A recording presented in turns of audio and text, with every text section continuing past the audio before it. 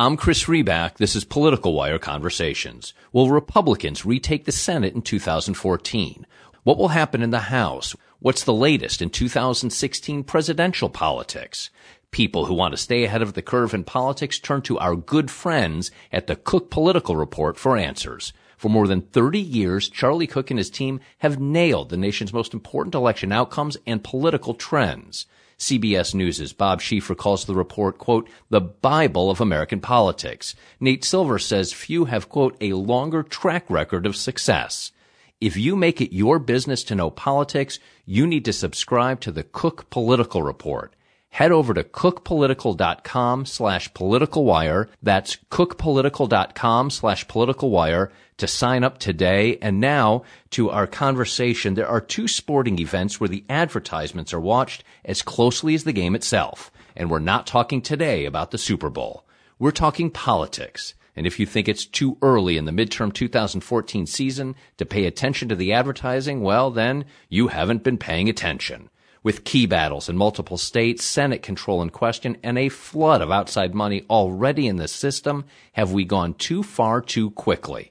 At what point do voters turn out the noise? And what trends, placement, tone, frequency might we expect to see from campaigns going forward? Few analyze, think, or write about the political ad space more clearly than Elizabeth Wilner. She's Senior Vice President of Kantar Media Ad Intelligence with oversight of its Campaign Media Analysis Group. She's also contributing editor of the Cook Political Report and former Political Director of NBC News. Elizabeth, thanks for joining me. We've hardly just begun the midterm season, and already many states, many voters have been overrun with ads. What's going on?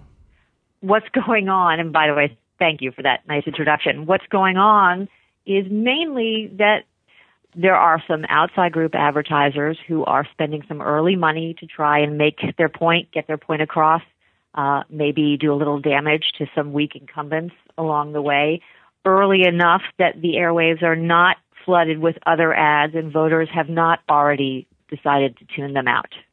And so let's talk first about the strategy, because that is what we've heard. And then we'll talk about the money, and we'll talk about the groups like AFP and, you know, where all of this is coming from. But in terms of the strategy, trying to get in early, to do some damage, whether that's, on issues or whether that's in a primary race, trying to do some damage if you're a Democrat, trying to, hurt the Republican side of the race or vice versa. Strategically, is it the right thing to be going in, this early with advertising? Well, if you are a group, if you're an outside group advertiser as opposed to a candidate or a party, it pays to advertise early because the amount that you're going to get charged to advertise is only going to increase as the cycle progresses. If you're a candidate, you're trying to save your money for when you really need it, and basically the same for a party. But if you're an outside group like an Americans for Prosperity or a Senate Majority PAC or another group, the rates that you're paying right now to advertise are probably going to be lower than what you'd be paying later in the year. Interesting. So they're getting the lower rates, but by doing that, they really are in key races, in key places, putting in a heavier volume. Is it earlier? And you wrote about this a little bit the other day in Cook Political Report. Is it earlier in the system for this outside money? And obviously there have been, just a couple of major Supreme Court cases in the last couple of years that are freeing up the money. But in terms of timing and the outside money, earlier than we've seen it previously, earlier than you would have expected, or no, Chris, this is exactly what we've seen, exactly what I would have expected, and I really don't know why you're asking me the question. No, it is indeed earlier. And, in politics, tactics change so quickly. There's so much innovation from cycle to cycle that what we think of as recent history is really very recent. Only going back to 2010 have we seen these volumes of advertising, the amount of money pouring into television advertising. Prior to that, we certainly did have non-candidate, non-party organizations such as unions, business groups, other interest groups, paying to advertise, but it really got supersized in 2010 and then again in 2012. So it's really only in the last couple of years when we think of what we're used to seeing modern day political TV advertising. Modern day basically means the last 4 years. I'm sorry, go on, go ahead. I was just going to say, and it has started earlier than ever. And am I overplaying it? I mean, Citizens United and then most recently McCutcheon might be a little bit early for the effects of McCutcheon, but the Supreme Court rulings and the kind of blowing up of the dam, that may have been holding back some of the money. Is that what's driving most of it, and is then enabling the Americans for Prosperity or Harry Reid's Senate Majority PAC? Is it, do those Supreme Court cases, are those, really central to this, or it goes beyond? It goes beyond. That does account, the Supreme Court case does account for a good part of it. But when you think about some of the biggest names we're familiar with in outside group TV advertising, Crossroads, GPS, even the U.S. Chamber of Commerce, those organizations would exist without Citizens United. Of course, the Chamber has been around for many, many years. They would be out there spending enormous amounts of money on television advertising in any case, without the Supreme Court case. So all the hype about Citizens United and what it has done to political TV advertising, a lot of the hype is true, but not all of it. I would actually venture to say that the Affordable Care Act, hasn't had as great a role in this inflation that we've seen, but it certainly has had a role, because certainly if you look at the vast amounts of money that the Chamber spent in 2010 and 2012, that was driven largely by their opposition to the Affordable Care Act. Now you're looking at Americans for Prosperity. You do have to wonder, would they be out there advertising right now if not for the Affordable Care Act? Maybe they would be about some other cause. We don't actually know the answer to the question, but certainly every ad that they've aired has something to do with the Affordable Care Act. So I would suggest that as a second cause of the great inflation in volume and spending that we've been seeing for the last few years. And potentially the third cause, and this is a question, the fact that the Senate control is so tight, that it could really go either way. Is that ginning up the spend as well?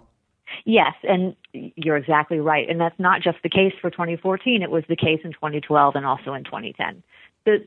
Most of the money coming in, you'd think in a presidential year, it's really driven by presidential advertising in terms of what outside groups are doing. But really, the biggest portion of it for the last three cycles has been over the battle for control of the Senate. And in your piece the other day in Cook Political Report, you wrote about how certain markets and states that maybe used to seeing big ad money, places like Ohio, are down, but that it's simply, getting redistributed to other markets, places like North Carolina and even Alaska. Is that what we're seeing? Yes. There are many, many parts of the country that are being swamped with political ads right now who really didn't see very much by way of political advertising in 2012. It's quite a redistribution of wealth. Alaska hasn't really seen any presidential advertising. I couldn't even tell you when the last time that happened.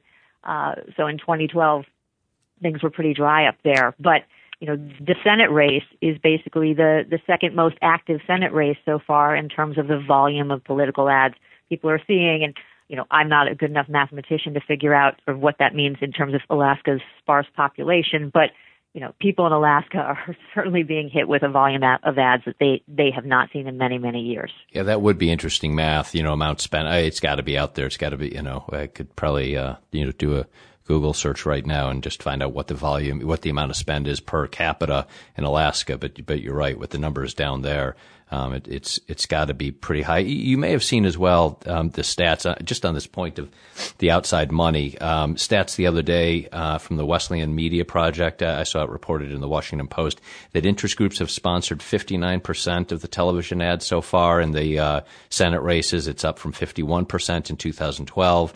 And then state by state, North Carolina, 90% of the television ads from interest groups. Louisiana, 85%. Kentucky, 75%. Do you have any sense in terms of the voters? I mean, you do this for a living. The people that I talk to, and I've talked to folks in each of these states recently, obviously they follow this so closely, for a living. Do you have any sense that voters themselves, are they paying attention to these ads? Are they noticing them? Or are they already starting to get fatigued? Or is it just kind of noise? It goes in one ear and out the other. Any sense of how voters are reacting?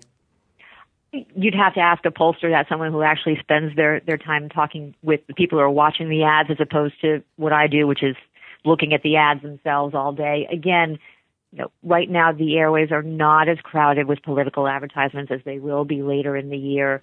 in the presidential year, we did see a big burst of presidential advertising early on. It was shaped a bit like a donut hole. There wasn't as much in the summer, and then there was an enormous amount in the fall. In a midterm election year, the trend is really more toward a gradual buildup. Now, of course, we are seeing an unprecedented amount this early, so it makes you sort of wonder how that gradual buildup is just only going to more steeply increase over time.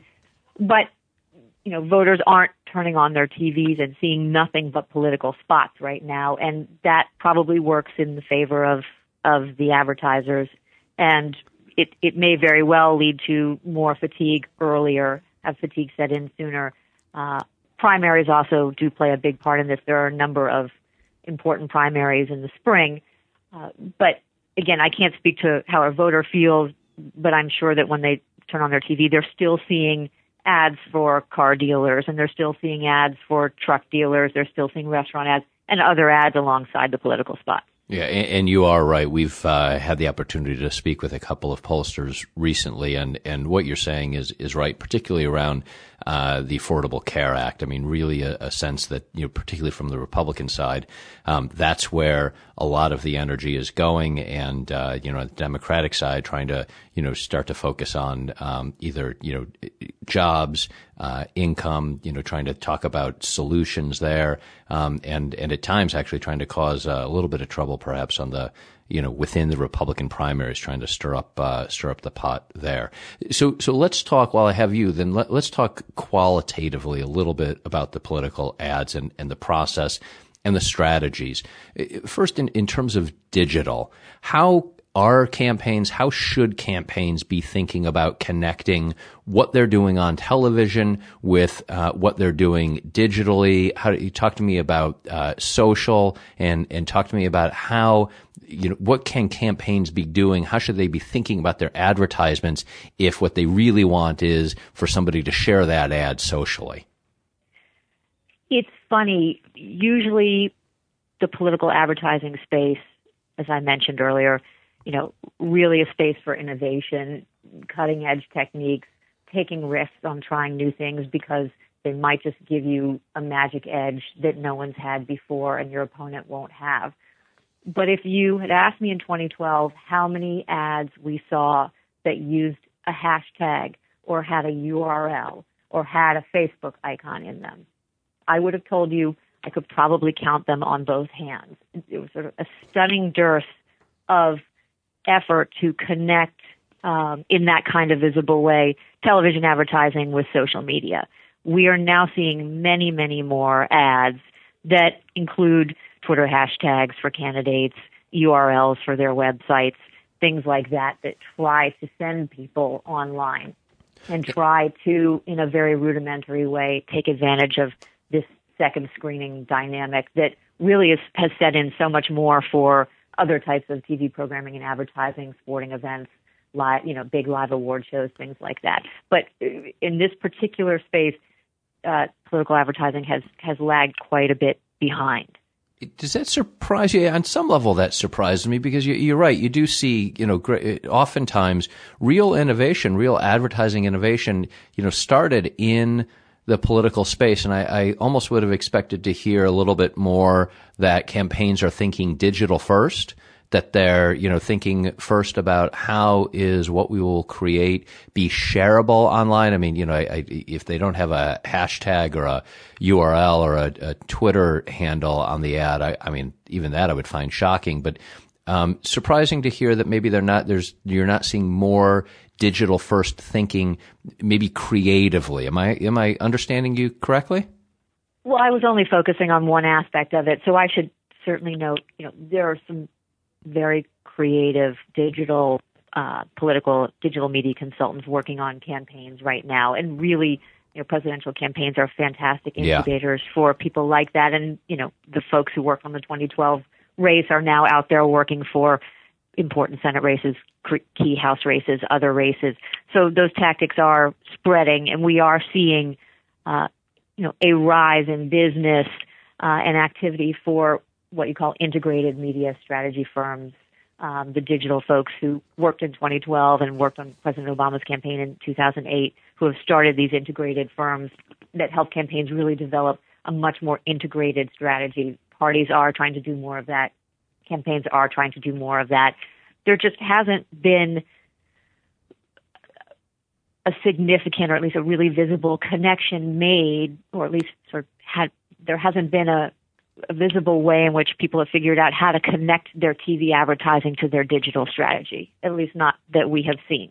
I mentioned, showing hashtags in your TV ads. In terms of making that connection, that's about as visible as it gets. Certainly there are many, many creative things going on in terms of targeting voters and raising money, which is always,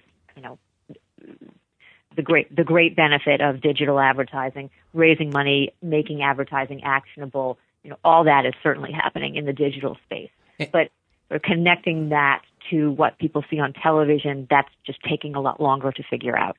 Interesting. And what about tone? Are you seeing any trends or anything that's surprising you in terms of tone so far? Are things perhaps more positive than you would expect them to be, more negative than you would expect them to be? Is it kind of race by race or issue by issue? Anything that you're sensing, this early in the campaign around the tone of this year's vintage of political advertisements? It is somewhat case by case. Nothing has been surprising, but maybe there's a little bit of relief given that I look at all of the ads all day long. Groups are taking care, at least the major groups, the ones who are spending a lot of money, do seem to be taking care to make their negative ads more sympathetic, softer, and to do some positive advertising.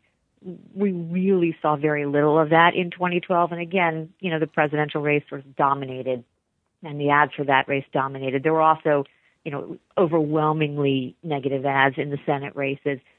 It does seem that some of those advertisers have, learned a few things since and applied them to their advertising in 2014.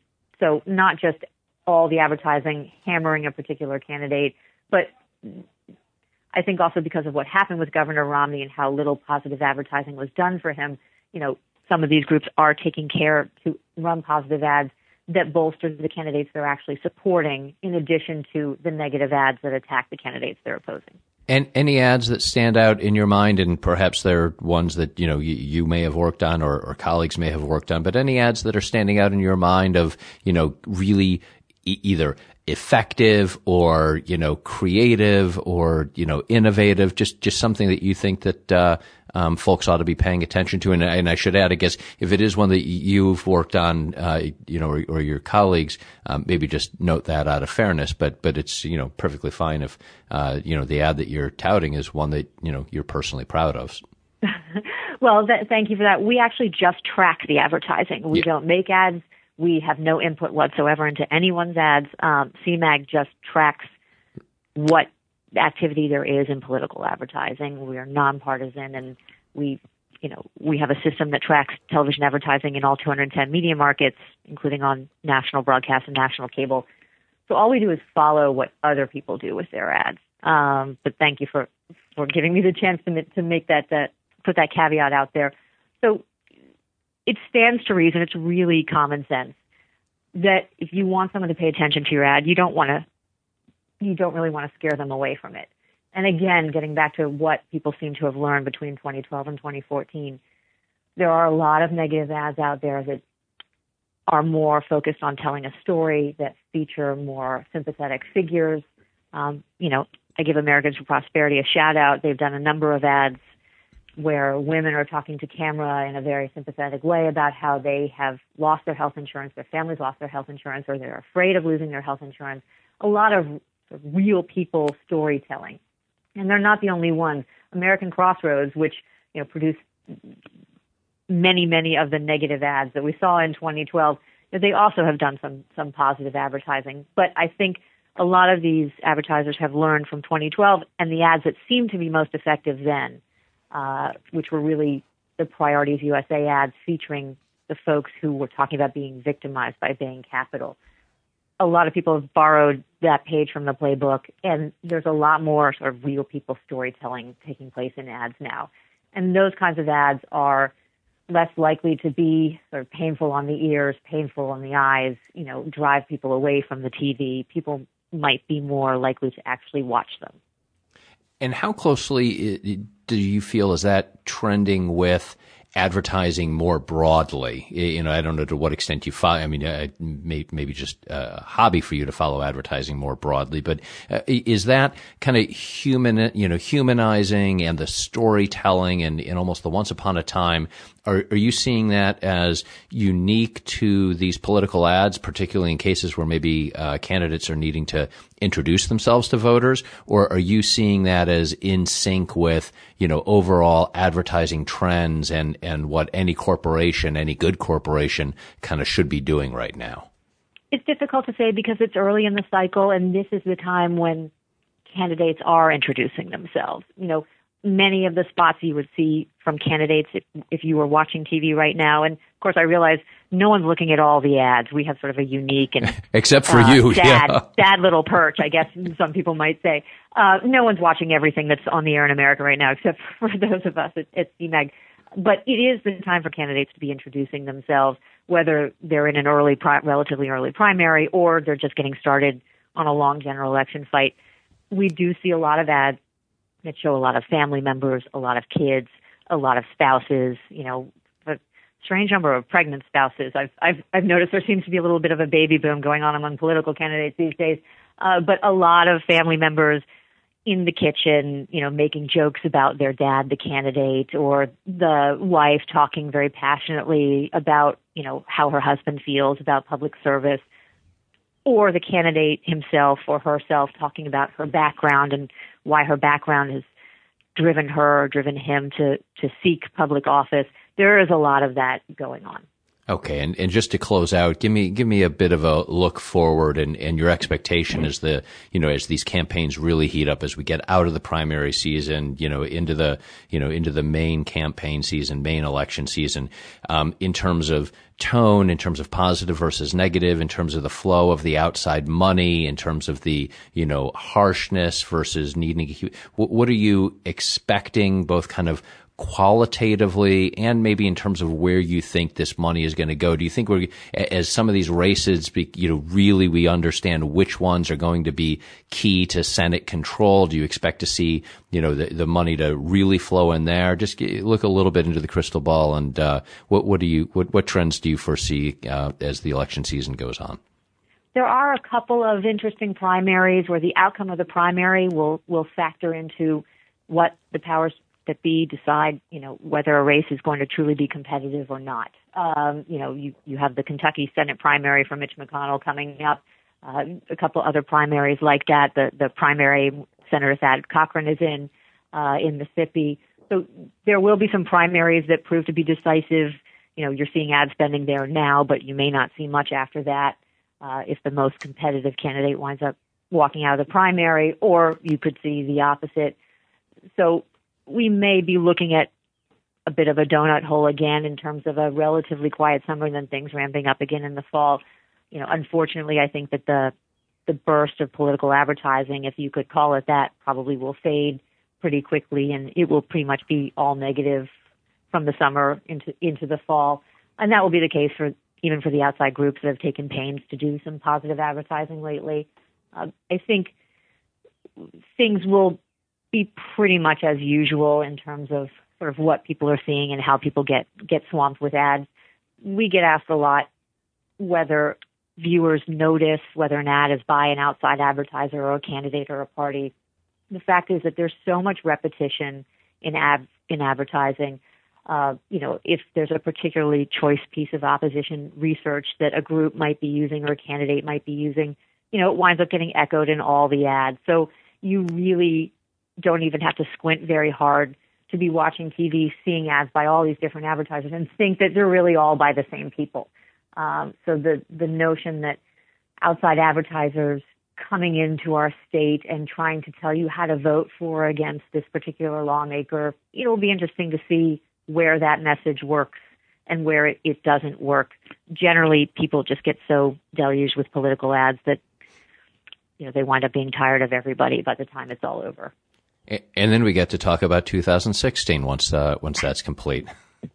Yeah, exactly. Although that doesn't seem to be stopping people from talking about it now. No, it doesn't. And, I'm sure that we will look to talk to you about 2016, and we'll look to talk to you about 2014 as well. I'm certain before this campaign is over. Elizabeth Wilner is Senior Vice President of Kantar Media Ad Intelligence. She oversees their Campaign Media Analysis Group, which I guess you affectionately call CMAG. She's also contributing editor of the Cook Political Report. Elizabeth, thanks so much for your time. I'm Chris Reback. This is Political Wire Conversations.